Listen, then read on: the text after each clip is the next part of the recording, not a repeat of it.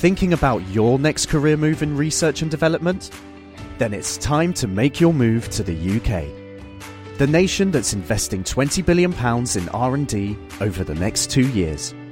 The nation that's home to 4 of the world's top research universities. The nation where great talent comes together. Visit gov.uk/great talent to see how you can work, live and move to the UK. Why do people go bald? Why are baboons' bums red? What's a light year? Why do leaves go brown in the autumn? Why do monkeys like bananas? Why do some things glow in the dark? Why do animals not understand you? Why do my receipts fade after a year? Don't know the answer? Ask the Naked Scientists. Hello and welcome to this week's Ask the Naked Scientist with me, Sue Marchant, Dave Ansell and Chris Smith.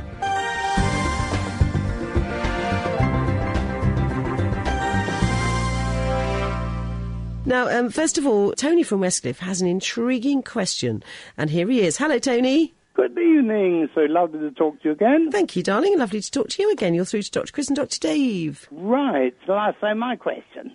It's this. If I had a blood transfusion, or anybody had a blood transfusion and completely changed, had a complete fill-up, as it were.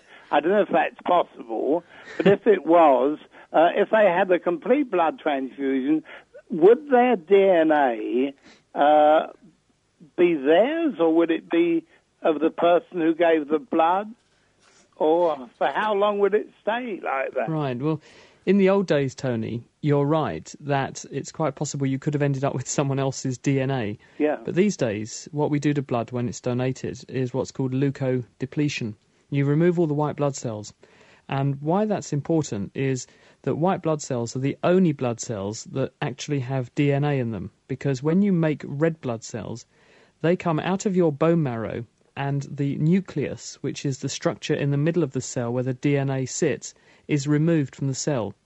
And you can tell this is what happens because sometimes when people are having drug tests and things, they try to dupe the system by handing in some blood which actually belongs to another animal, not even a human. And they often, for some reason, pick on chickens' blood. And you can tell that they've pulled a fast one because chickens, like dinosaurs and lizards and other reptiles, differ from us because their red blood cells do have a nucleus and they do have DNA in them. So you can tell immediately that someone's being naughty. But the bottom line is, if you have a blood transfusion, there are no white blood cells in it. It's for good reason, because you don't want someone else's white blood cells in your blood because they might attack your body. And that means that then there's no DNA going in with the transfusion to speak of, so you shouldn't actually change blood group or anything. The only exception to this rule is if you have a bone marrow transplant and you end up with someone else's bone marrow, and under those circumstances you can get a change of blood group, which is a switch to your own donor's marrow, which will be a new blood group that your donor had. I see. So your DNA would change, in other words. Yeah, whenever you have some kind of transplant, it doesn't just have to be a bone marrow transplant. Say you had a liver transplant, or say you had cystic fibrosis and needed a lung transplant. The organ that you receive is from someone else, and so it has their cells and their DNA in it. And that's why a lung transplant for cystic fibrosis works, because the lungs, the new healthy set of lungs, have a protein in them, which is the correct version of that protein, compared with the person who has cystic fibrosis and has the wrong version of the protein, and that's why it cures you, because you're using someone else's version of the gene in their tissue. Oh, that's very interesting, Doctor. Thank you very much. It's a pleasure. Thank you, Tony. Thank you very much indeed. Thank you, dear. What have we got here? Wendy from Haverhill wants to know, if you're sitting on a train and throw an object in the air when the train is travelling at 80 miles per hour, I can see Dr. Dave's brain working now, how come the object does not land several feet from you? This is something worked out actually by a guy called Galileo, an Italian in the 15th century actually. He worked out that kind of all speeds are relative. So actually, if you're moving at 60 miles an hour or 80 miles an hour, then everything else is moving at 80 miles an hour, it just wants to keep on going at 80 miles an hour. So if you throw it up in the air, it will want to keep on going 80 miles an hour forward. So it will just come, and because you're going 80 miles an hour, it will just come down and land exactly relative to you as it would do, even though outside it's moving at 80 miles an hour. This is true of everything. If you think about it, the Earth is moving at several thousand miles an hour going around the sun. all the time, but we don't feel it because everything is going at that same speed. So you don't notice the differences. You only notice the differences if there's something, if you're moving through something stationary, like if you're moving 80 miles an hour through water and you threw something out of the window, it would suddenly get slowed down because it would get lots of friction from the water and start moving at the speed of the water. But if there's no friction there, then it'll just keep on going at the same speed as you are and you won't notice. Good stuff. All right. I hope that's answered that question. Now, Matt from Benfleet would like to know if it's possible to invent a time machine as featured in films. As far as we know, probably not. We haven't found any evidence of anything being able to go back in time.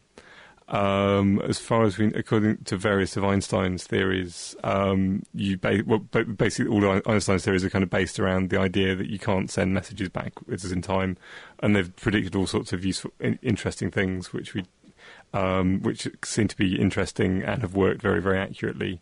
There are various things if you push them very, very strange things. If you can kind of curve space back on itself, you might be able to produce a loop in time where things can kind of go back and then go forward and then keep going back in circles.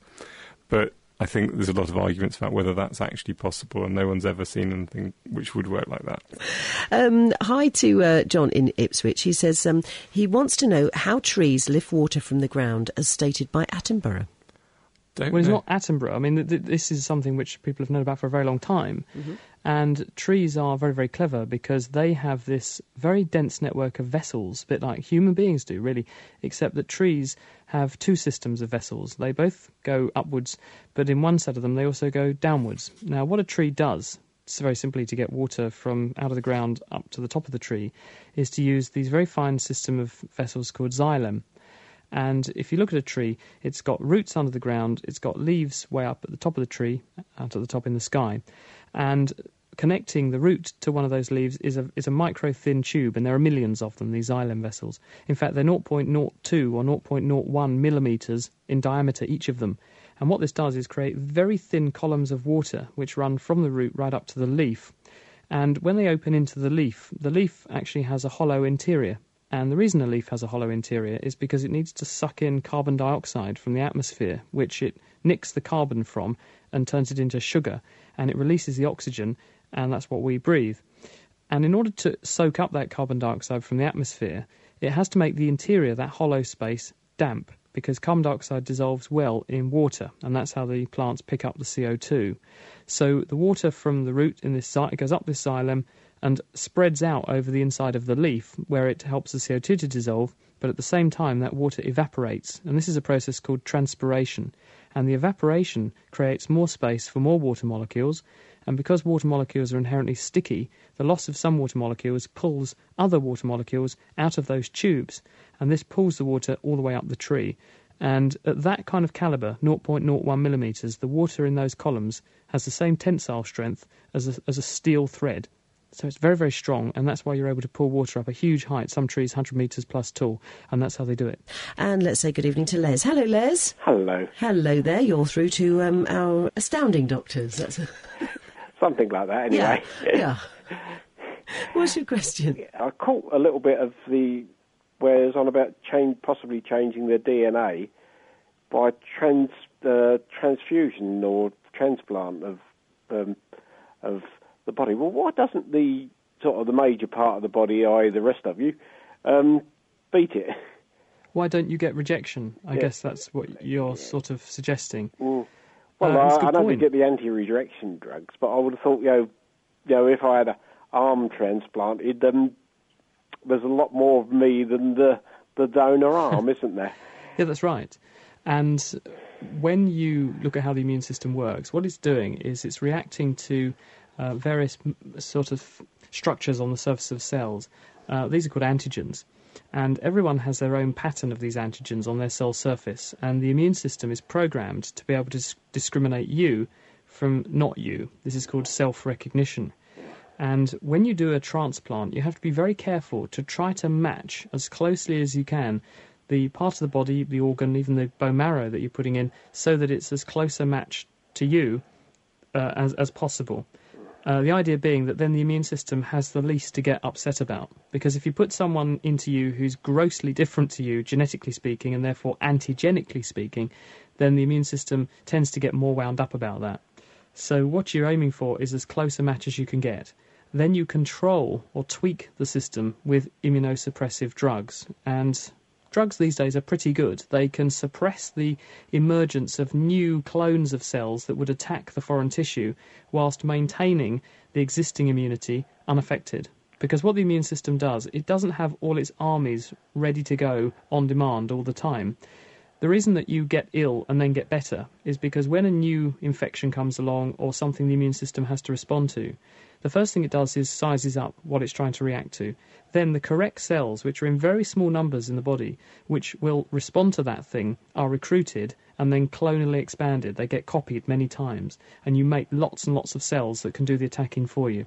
And what these anti-rejection drugs do is, although there will be cells that will attack the foreign tissue in your body, they keep those cells at very low numbers so that they can't attack the tissue and make you unwell. But all the other aspects of the immune system, which are already developed and reacting to things around you, they're not affected. So you stay well, you can continue to fight off infection, but you don't tend to fight off the new part of you that's been added. But it is still a problem, and anti-rejection drugs aren't perfect, and they do have side effects. Oh, thanks for that. Brilliant, Les. Thank you very much indeed. Yep. Thank you. Then. Bye-bye. Yeah, thank you. Ta-da. Chris, we've got Mike from Saxmundham on the phone. Good evening, Mike. Good evening, Sue. I understand you want to talk about gravity. Exactly. Dave's smiling now. Yeah, well, sitting in my lounge, I saw a cobweb on the ceiling, and I thought I must get rid of that. And it actually fell down on its own, but the speed that it fell down has got me thinking, how can you measure the weight of something that the force of gravity has very little effect on? I always thought that the force of gravity was what would measure weight, example. Is there something that the gravity will not affect? If so, how can you measure it? So if you're trying to weigh something in space where there's effectively no gravity, you want to know how you'd weigh it? Yeah, exactly. Yeah. Well, I mean, the weight is that something in space has no weight because weight is the force that gravity is pulling on you with. So technically it has no weight, but what it does have is mass. So something with mass will be attracted to the Earth by the force of gravity, with a force which we call its weight. But you can measure its mass because mass also is how hard it is to accelerate it. So if you try and speed it up, you'll find that you need to apply. If you need to try and speed up something with a large mass, you need to apply a large force. So if you want to speed up something with a small mass, you just need to apply a small force. And so for that reason, if you put something on the end of a spring or the end between two springs and measure how fast it vibrates, you can work out its mass from that, even if there's no gravity at all. Okay, so this little cobweb that's slowly floating down, how would you go actually measure something like that? And can you measure the weight of something like that? I mean, measuring the weight of something like a cobweb, you could probably do it. There are scales which will measure definitely down to millionths of a gram, if not less, if you get an incredibly accurate balance. And then that's just measuring its weight. Measuring its mass directly you probably wouldn't be nearly as accurate, but definitely measuring its weight you could do like that quite easily. That's a good answer. Well, that's my curiosity satisfied. I'm glad to help.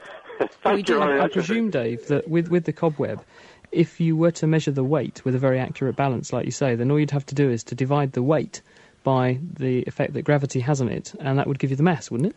Yes, but I was just trying to think. I think actually measuring it directly would be more difficult, as in just by measuring it, how much inertia it is, how difficult it is to accelerate. But yeah, you could work out its mass from its weight. So I'm now the beneficiary of some really useless information, aren't I, in some respects? You know how to wear a cobweb, don't you? You never know what else you might discover with this as well, Les. Thank you very much. Take care, bye-bye. Thank you, bye-bye. If you're enjoying Ask the Naked Scientist, then you might like to check out The Naked Scientist, our regular roundup of the world's best science. Each week we take a look at the latest science news, talk to top researchers working at the coalface of discovery, and also get our hands dirty with a science experiment that you can join in with too. So make it a date and prepare to strip down science on the web at nakedscientist.com/podcast. Here's one about the universe. Mike in Fakenham says, if the universe is constantly expanding, what are we expanding into? As far as we can see, the way the universe is expanding, it's kind of slightly strange. If you imagine the universe, if you imagine a balloon, and you draw lots of sort of galaxies on a balloon, when the balloon isn't inflated, they're quite close together. But as you blow up the balloon, you effectively sort of make more space in between them, and everything gets further away. So, but if the balloon was minute, there's still there's not very much space. So all of the galaxies are close together. Yeah. So as the universe expands, the space is getting bigger as well in our 3 dimensions. So as far as we know, we're not really expanding into anything in our 3 dimensions. If something's, we're not quite sure what, because if in the balloon that works because you've got kind of a surface of a balloon which is in 2 dimensions on a 3-dimensional balloon. So if we're expanding into something else in some more dimensions, that's possible, but basically, the way you normally think about it, the whole universe is expanding, including space, so we're not really expanding into anything, unless you get very esoteric, which we don't have any evidence for. Right, okay. So it's kind of weird. Mostly, we don't know. All we know is that the space seems to be getting bigger, as well as the galaxies get further apart. It's cosmic. Now, Dave in Lowestoft says he's 60 now. How long of a space journey would I have to take to come back when I was 50? As far as we know, you couldn't. He's thinking if you go very, very fast, strange things happen to time. But unless in some of the equations come out that if you were going faster than the speed of light, you could end up going back in time, sort of, maybe, but it's impossible to go faster than the speed of light, so we haven't been able to test it. And so even if it did, the equations would probably start to behave slightly strangely. So as far as we know you can't actually travel backwards in time by going very, very fast. But what you can do is make your time go slowly compared to someone else's. So if you went here and then went near at the speed of light for 10 years and then came back again, then you would have aged less than the people who stayed in one place. But you wouldn't come back before that. So you could go back, you could fly off and come back again, and you'd only be 65, but all your mates were 80. But you couldn't come back when you were 50, I'm afraid. Right, okay. Confused, yes, you will be. You can slow time down, but you can't make it go backwards, basically. Oh, yeah, we're learning that. Now, Martin from Depot 73 says, a steel rod 6 inches in diameter is made into a ring. Will the hole in the centre change size as it is heated or cooled? Simple answer is yes. As metals get hotter, they get bigger. And as they get colder, they shrink. That's because of little atoms inside them. When they get hotter, they vibrate around more. And the more they vibrate, the more space they take up, so the bigger it gets. And if you make a ring, all of the parts of a ring bigger, then the hole in the middle will get bigger as well. In fact, they use this to make £2 coins, I think. And what they do is they very carefully machine a tube of metal, of the kind of goldy coloured stuff, and then they machine a rod which is too big to fit down the hole. And what they actually do, instead of heating anything up, they actually cool down that rod to minus 200 degrees centigrade or so, which means it shrinks, and now it will fit in the hole. They can push it down the hole, let it warm up, and it's jammed tight inside the outer ring. You can't get it out, and they slice it up and make £2 coins out of it. Because that's how they make them. Yes. It's also sometimes useful with jars because the lid tends to expand more with heat than the glass jar. So if you heat up the lid tends to get a bit bigger, so it gets slightly less tight, so it's a bit easier to open. Now then, dear Dr. Dave, could a telescope from 100 years ago pick out a small asteroid over 200,000 miles away? Mike in Peterborough on the text. I think it probably depends. It's one of these. Depends. 100 years ago, was it saying? Yeah. 100 years ago, there were some pretty good telescopes. They found Pluto about 100 years ago, and that's a long way away. My guess, I would have to know more about everything and do some calculations, would be that they could see it, but there weren't very many telescopes that would be able to. And the probability of actually looking in the right direction to see it is quite low. In fact, only very recently they've actually started doing surveys of the sky looking for asteroids which might hit the Earth. So you've got probably quite a lot smaller telescopes than you'd have 100 years ago. I mean, I think they had sort of good 2 or 3 metre telescopes 100 years ago, and the maximum now is about 10 metres is the biggest telescope they managed to build. And so they had telescopes which could see it, but the probability of them pointing in the right direction in order to see it is very small, because especially if you get a very, very high magnification telescope, they only look at a very, very tiny part of the sky at any one time. So the odds of something actually looking at it and actually be able to see it is very low, but it would be able to see it, I think. These days they actually use quite small telescopes to look for near-Earth crossing asteroids. They're computerised and they take pictures of the whole sky every few days or few weeks very regularly, so they can see anything which changes. And if they see what looks like a star that moves in between every time they photograph it, they can work out what trajectory it's going along and work out where it is and work out whether or not it's going to get close to the Earth or possibly even hit us, which is the ones which you've really got to be worried about, because it doesn't take a very, very, very large asteroid to do an awful lot of damage to the Earth. That's right. That's obviously to do with the speed that it's going to hit us at, isn't it? Yeah, that's going to hit us at least 25,000 miles an hour, if not faster, depending on its orbit. It's only a kilometre across. That's still 1 billion tonnes of rock going at 25,000 miles an hour. And that can mess up the Earth quite well. Very scary. I think the asteroid which they think wiped out the dinosaurs was only 1 kilometre or so across, I think. And there's quite a lot of asteroids like that, but very few which cross the Earth's orbit. Probably because most of the ones which would have crossed the Earth's orbit have already either hit us billions of years ago or have hit the Sun or something else. Now, Mark in Wisbech says, what is causing all the flooding on the Broads and why is the Norfolk coast in danger? The sandbag fight is on at the moment, says Mark in Wisbech. Any thoughts on that, Dave? Normally you get big floods when you have a full moon, because at the full moon or new moon you get the highest tides, because the Earth and the Moon align, the Sun and the Moon and the Earth are all on a straight line, which means that the gravitational effect on the tides adds together, rather than if they're at 90 degrees, it subtracts. So you get the biggest tides. So if you've got a very big tide coming up, and then also the tide, as in the mid-oceans, it's quite low. It's only about a metre. You only get about a metre of tide, if that. Then you sort of effectively get a wave coming across the Atlantic, and if it comes down the North Sea kind of gets narrower, and so this wave gets higher and higher, just like a wave breaking against the beach.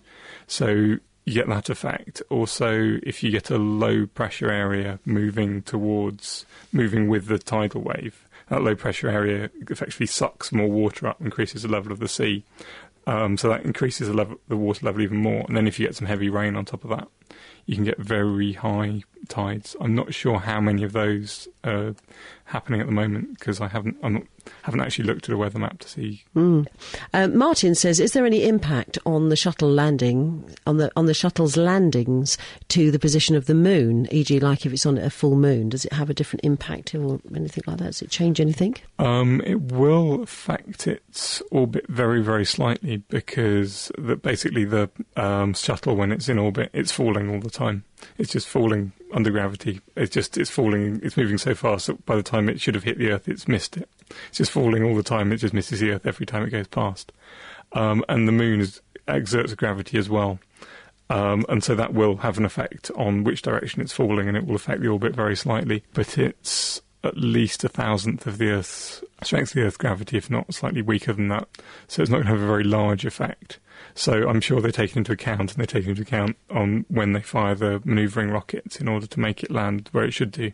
But you can land at any time of the month, as it were, with your shuttle. It's not a big enough effect to cause any major problems. All right, so once we get into the travel industry then, and we're landing on the moon, there won't be sort of any special rates for if you go, in September as opposed to when it's a full or lesser moon? Possibly not. You do sometimes get, if you're going further than the moon, you do get some.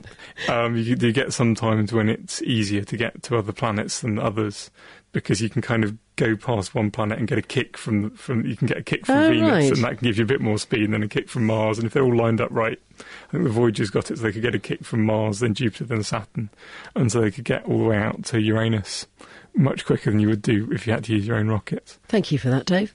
Right, a question. How long do you have to have the engine turned off on your car at a traffic light before you use less petrol than letting it run the whole time you sit there? I can't give you any numbers again. I think it very much depends on your engine and how your engine's set up. I do know that there are some delivery vans which have been designed with a very large starter motor, and it's sufficient for them to turn off for more than after about 2 or 3 minutes. And I guess basically what he's saying is that starting an engine's inefficient because the engine's not hot enough. It'll tend to, whenever you start an engine, quite often with old cars especially, you see a big cloud of smoke coming out the back. Yeah, I often do. Yeah. And that cloud of smoke is going to be either unburnt petrol if it's white, or petrol which has been burnt but not burnt all the carbon in it if it's black. And so that's wasted energy. So I think with modern, very efficient engines, probably 2 or 3 minutes, probably a bit longer for an older car. Our doctors will be back with me next week for more Ask the Naked Scientist. But don't forget, you can also catch them on the Naked Scientist podcast, which you can find on the Naked Scientist website, www.nakedscientist.com. The Naked Scientists are sponsored by the Wellcome Trust, the EPSRC and UK Fast. For more information, look us up online at nakedscientists.com.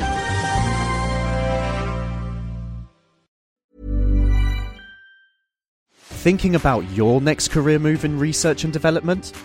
Then it's time to make your move to the UK. The nation that's investing £20 billion in R&D over the next 2 years. The nation that's home to 4 of the world's top research universities. The nation where great talent comes together. Visit gov.uk/great talent to see how you can work, live and move to the UK.